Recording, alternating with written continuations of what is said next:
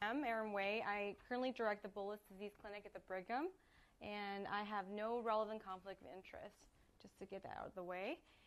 So after today, you should really be able to diagnose and treat pemphigus and understand the latest evidence for current and future treatment options.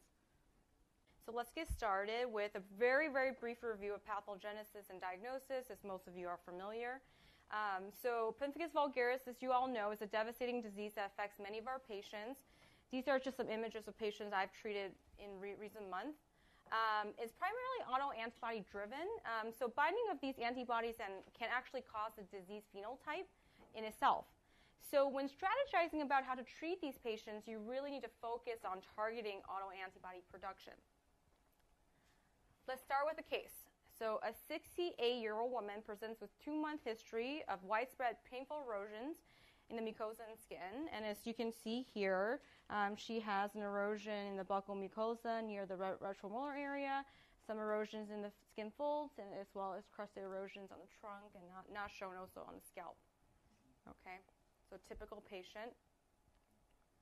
So a biopsy was performed showing an acantholytic dermatoses on H&E. What is the first step in confirming the suspected diagnosis of Pemphigus vulgaris? I want you to think about it for 1 second. This is an easy question for most of you. So, unlike in HS, tissue is essential for the diagnosis of this disease group. So for all autoimmune antibody-driven disease, direct immunofluorescence, which stands for the antibody in the skin, is really the diagnostic modality of choice, as you all know. Intercellular IgG is seen in close to all patients with active disease, and it has great sensitivity and specificity of over 90%. So what are some other testing modalities for confirming the diagnosis? So serum studies are really helpful adjuncts. So they're quantitative and they correlate with disease fluctuations in activity. I find them really helpful in planning my tapering and useful in predicting flares. I'll talk a little bit more about that later on. And as you know, the two most common methods are ELISA and IIF. One caveat is there tends to be a spectrum in terms of the pathogenicity of these antibodies. The more potent pathogenic antibodies are directed against the extracellular 1 and 2 domain of desmoglein. And as you know, antibody levels don't always become negative after treatment.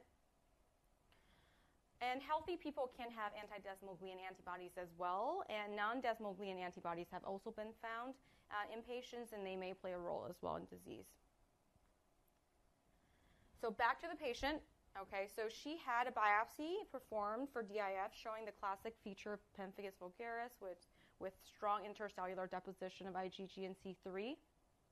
She also has serum studies which had a positive IIF and ELISA for desmoglein 1 and 3. So in our clinic, we use both tissue and serum, like in this patient, for diagnosis of Pemphigus vulgaris. So now that we have the right diagnosis, let's move on to treatment. So this is what I'm most interested in. So the patient came in to me from an outside provider on 80 milligram of prednisone. So what are your thoughts on next steps in treatment? I'm going to give you guys a second. Okay, so before I talk about what we do, I want to present the result of the seminal RCT that was published in The Lancet in 2017. They had 91 patients, which was quite large for this rare disease group. So in essence, what they did was they had two groups. One group, they gave them prednisone alone, tapered over 12 to 18 months. And the other group, they gave them early Ritux and an early pred taper over 3 to 6 months. What they found was, in the Ritux group, almost 90% versus only a third in the prednisone group were in complete remission off of therapy at 2 years. And the Ritux group also had earlier remission, lower risk of relapse, and less severe side effects than the prednisone group. Okay? So based on this is really a no-brainer, and other studies that came before this, rituximab now is really a first-line agent for people with PV. And in June of 2018, it was approved by the FDA as the first-line treatment for moderate to severe pemphigus. So in our Bullous disease program, we consider Ritux really first-line in nearly all patients. However, this patient actually did decide to wait.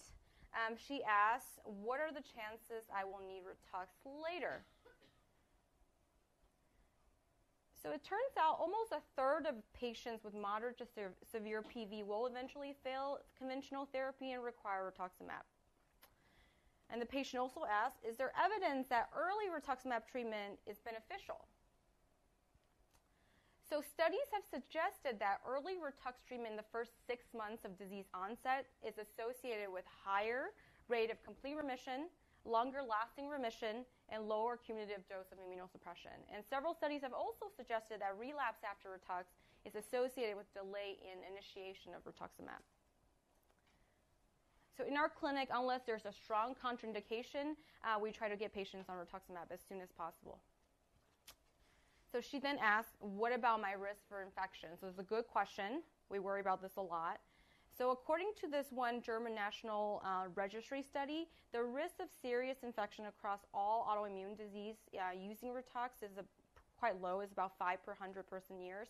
And I apologize about the graphics here, but as you can see here, the risk of Pemphigus is quite much lower than for other dermatological diseases such as lupus, which is shown here.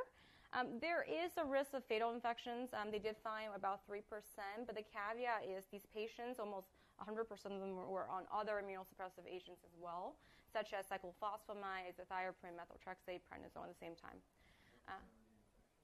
So yes. So 41% bring, and 78% they received some kind of other agent right after they received the Ritux. Yeah. But 98% had been on other immunosuppressive agents. And most infection just interestingly occurred early within the first 7 months of treatment. It's a good question. So the patient agrees to Ritux. Which dosing regimen would you choose? Okay. So as you all know, there are 2 common dosing regimens. The R8 dosing, which is a fixed dose, 1 gram every 2 weeks times 2, and lymphoma dosing, which is based on body surface area, weekly times 4. So according to one meta-analysis of almost 600 patients over 30 studies, there was no conclusive evidence one regimen is better than the other. However, they did find that greater than 2 grams per cycle was associated with longer duration of complete remission. There's a recent study that was just presented at the 2018 SID and is going to be pressed shortly that showed that lymphoma dosing actually may be superior in inducing complete remission, and they also found that BMI was a negative predictor of response, and the study came from Penn. So in our center, before even these results came out, we always intuitively dose people who are average size with either R8 or lymphoma dosing, but someone who's on the higher extremes of weight and height, we typically prefer the lymphoma dosing by body surface area. So the patient asked next, what are the chances I will respond? As you all know, rituximab is extremely effective, so the efficacy in literature is between 60 to 100%. In our experience, is really only a small minority of patients don't respond completely. Some interesting hypotheses as to why patients don't respond. So there's genetic polymorphism in the population in the Fc fragment of the IgG receptor that results in ineffective antibody-mediated killing by rituximab. So how common is this? According to one study, almost a quarter of healthy people have this polymorphism, and it's even higher in autoimmune patients. In lupus patients, it's about 44%. And anti-chimeric antibodies have also been found in some patients who had been treated with Ritux previously. Okay, so what is the current evidence for the use of other steroid-sparing agents in place of or along with Ritux? Okay, so azathioprine is an old drug that's been used a lot. There's 2 notable RCTs. In one RCT of 20 patients, there was no significance in terms of remission, death, or relapse compared to steroid. Another our RCT similarly found no difference in the first 9 months, but did find there was a difference in severity score and steroid dose in the last 3 months of a 1-year study. Mycophenolate is another agent we use a lot. There was a big RCT of 96 patients that did not show any advantage over prednisone. But they did find that mycophenolate group has shorter time to respond and longer time until relapse. However, the infection rate was actually higher in the mycophenolate group. So what about azathioprine comparing mycophenolate and azathioprine. So the studies really mix on this. One study did find that they're similar. Another showed that azathioprine may be superior, and another found that mycophenolate is actually more effective in patients who failed azathioprine and prednisone. Methotrexate is a drug we use a lot in other rheumatological conditions, but there's no randomized controlled trial for pemphigus. But there appears to be a partial to complete steroid-sparing effect in 70 to 90% of patients. Dapsone has been used as well. In maintenance phase, it showed some steroid-sparing effect, but one RCT showed really no evidence is better than steroid. And then cyclosporin is not my favorite, given it really is a T-cell targeting drug. There's conflicting evidence on whether there's any steroid-sparing effect in pemphigus, and there's one RCT that showed no conclusive evidence that it's better than steroid alone. Anti-TNF, interestingly, have been used. So this is because TNF-alpha is found to be elevated in serum and the blister fluids. The one RCT with Enbrel it had inconclusive results, and another using infliximab, again, did not have any conclusive result. But they did show there was a significant drop in the desmoglin 1 titer. IVIG is really useful in patients who can't tolerate immunosuppression, given it's immunoprotective, and in patients who need rapid control. There's one RCT with N of 1, a single patient crossover double-blinded trial in which, I wish I thought of that, right? So the patient essentially received either 6 months of either IVIG or placebo. They found that this patient had lower mean prednisone and improved disease and lower desmoglin indices while on the IVIG compared to this placebo. As you all know, IVIG can't be used with rituximab. One notable publication is the New England Journal publication from 2006, in which they gave basically lymphoma dosing weekly times 3 weeks, followed by IVIG repeated twice over 2 months, followed by monthly IVIG over 4 months. In this study, they have 11 patients. They found no significant side effects, and they found that 82% of patients had remission for 2.5 years. Another study that was just published from a single center of 123 patients following patients who were treated with IVIG and other immunosuppressive drugs, including Ritux, found that the mean time to disease control was rapid, about 6 days, and time to complete remission is 1.7 months. So I think IVIG is really helpful in getting people controlled quickly. So the clinical pearl here is, in our clinic, we typically use Ritux early, but we also add prednisone and another agent concurrently. Once the disease is under control, I taper off the prednisone first over 2 to 3 months, and then secondarily, I taper off the other drugs over 4 to 6 months. Okay, so back to the patient. So she was concurrently started on steroid, Celsep, and rituximab, but developed transaminitis. So Celsep was stopped, and we opted to stay on systemic prednisone alone. So she did respond. So here are her before and after pictures right here. Basically, she showed this picture was taken about 4 weeks after she got her rituximab at lymphoma dosing, along with pulse steroid and daily steroid at 40 milligrams daily. And then her prednisone was tapered over a 5-month period. Okay, so now that she's doing well, should she be worried about relapse? So the likelihood of relapse after rituximab is quite high. It's between 40 to 80%, and we see quite a bit of relapse in our population. So given this information, she's worried, and she's asking, am I at low, average, or high risk for relapse? So what are some predictors of relapse? So in general, regardless of treatment modality, increase in desmoglin level predicts relapse, and I find this really helpful. You just draw a blood test and follow patients that way. Another study found that if you randomly biopsy people of their normal skin, if they have a positive DIF during remission, it also predicts relapse. I don't think that's very practical, obviously. What about some predictors of relapse after rituximab? It turns out that clinical severity and concurrent treatments do not predict relapse, but higher relapse is associated with positive desmoglin during remission, and lower risk of relapse is seen in late repopulation of B cells and higher CD4 count at any point. So in my practice, I tend to follow desmoglin indices and CD19 or 20 for B cell repopulation, and I do it at baseline and every 3 months.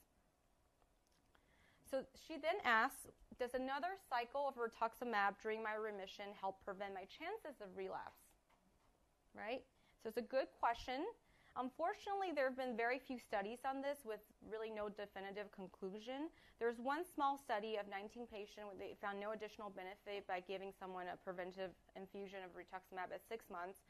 The caveat of this study is they only gave one cycle of the lymphoma dosing instead of the weekly times 4. Another study that was just published of 11 patients where they gave them 1 gram of Ritux every 6 months. Sometimes they decreased the frequency to yearly after 18 months until they achieved a negative desmoglein level. They found that at 6.5 years, 100% of all patients remain in complete remission, and they found no significant side effects during the maintenance phase. One person did have sepsis, but it was during the active treatment phase. So we do offer preventative or early repeat Ritux in patients who are at high risk for relapse. So what if rituximab doesn't work for her anymore? Okay, so that brings me to the next section, which is future treatments. And in the interest of time, I'm just going to broadly go over 3 categories. More potent anti-CD20s, other ways to target autoantibodies, and cell therapy. So as you all know, there's actually more potent anti-CD20s out there. Veltuzumab is a second-generation anti-CD20 that's more potent than rituximab. It's been used in one case report of a PV patient who was refractory to Ritux, and this patient had complete remission after 1 cycle for 22 months, and they relapsed, and remission was obtained again after the 2nd cycle. Ofatumumab is another second-generation anti-CD20 that's more potent than Ritux. It's been used in a case report of a patient who became resistant to Ritux after developing, interestingly, anti-chimeric antibodies. However, the phase 3 trial was terminated. However, the decision was not linked to the safety of this drug. No results have been published on this. What about upcoming options for patients who need rapid control of their disease? So one really interesting new target is this neonatal Fc receptor. So many of you are familiar with this. So it basically transports IgG across cells and protects it from intracellular catabolism and in turn prolong the half-life of IgG.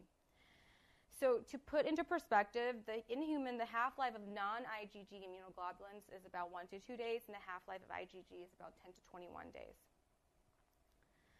Results from the phase 1 study of monoclonal antibody targeting the neonatal Fc receptor, SENTI-001, show that 2/3 of patients had reduction in disease activity by day 42, and all patients showed decrease in anti-desmoglein antibodies by 1 month. Phase 2 trial results from another monoclonal antibody targeting the neonatal Fc receptor that's a little bit harder to pronounce. I'm going to try efgartigimod. Showed that 50% of patients had disease control in 1 week and 2/3 had disease control in 4 weeks, so quite impressive. What about another way to target B cells through the BTK kinase, which is essential for BCR-mediated proliferation and survival? So importance of BTK is shown in germline mutations of patients with Bruton A gamma globulinemia. These patients have low to absent level of peripheral B cells, and serum levels of all immunoglobulin classes are low. So results from phase 2 study of a BTK inhibitor show that half the patients had disease control by week 4, and 2/3 had disease control by week 12. There are other BTK inhibitors out there, as you all know. There are some of them listed here that are used for mainly CLL. So other B-cell directed target, a lot of you are familiar with the anti-BAFF. So BAFF stands for B-cell activating cytokine of the TNF-alpha family. It's a potent B-cell activator. An anti-BAFF humanized antibody, VAY736, is currently in phase 2 for Pemphigus, although no results have been shown in any of the meetings so far. It's also being studied for other indications such as RA, CLL, and MS, and Sjogren's as well.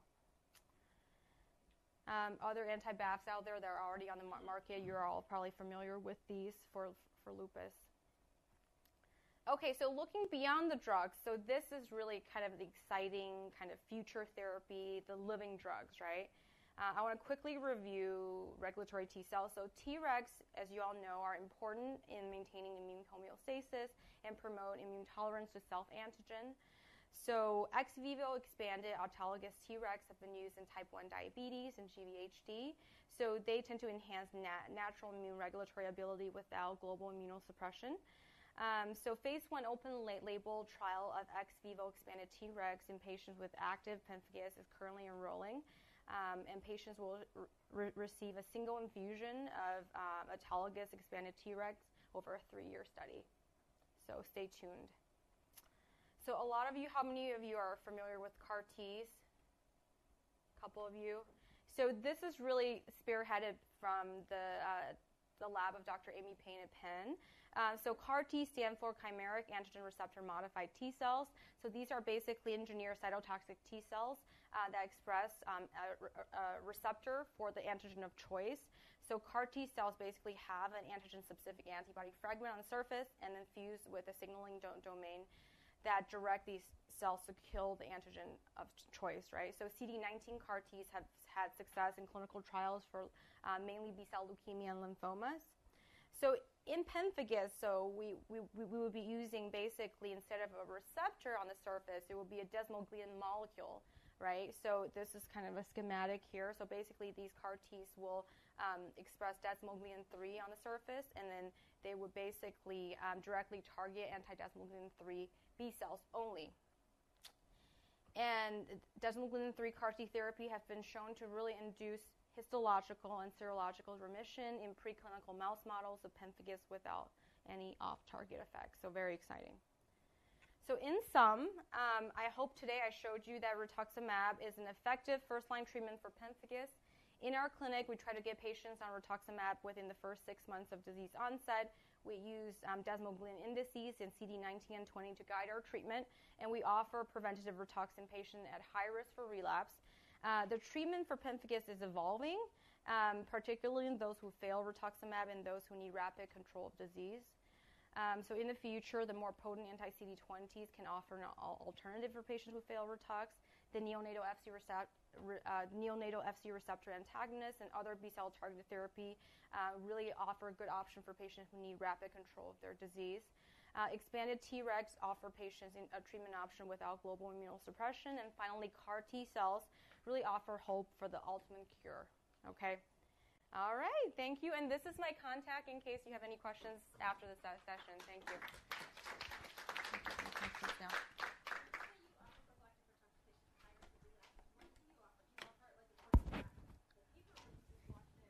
I watch them. So I follow them typically every 3 months after remission, and then I check their desmoglein titer. So a lot of times these patients will come in, right? Many of you know they come in, they say, oh, I have like one little sore in my mouth.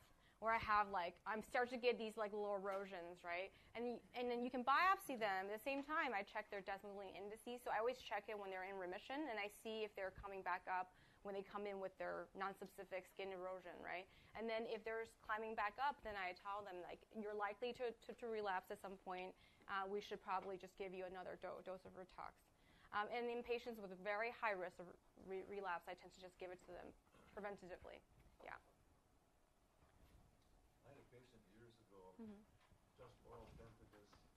He was on steroids for about 2 years. He worked with me and with Roy Rogers in the Mayo Clinic. He took Dapsone also, and he's remitted, and he's still living at 86 without any more pemphigus. Wow.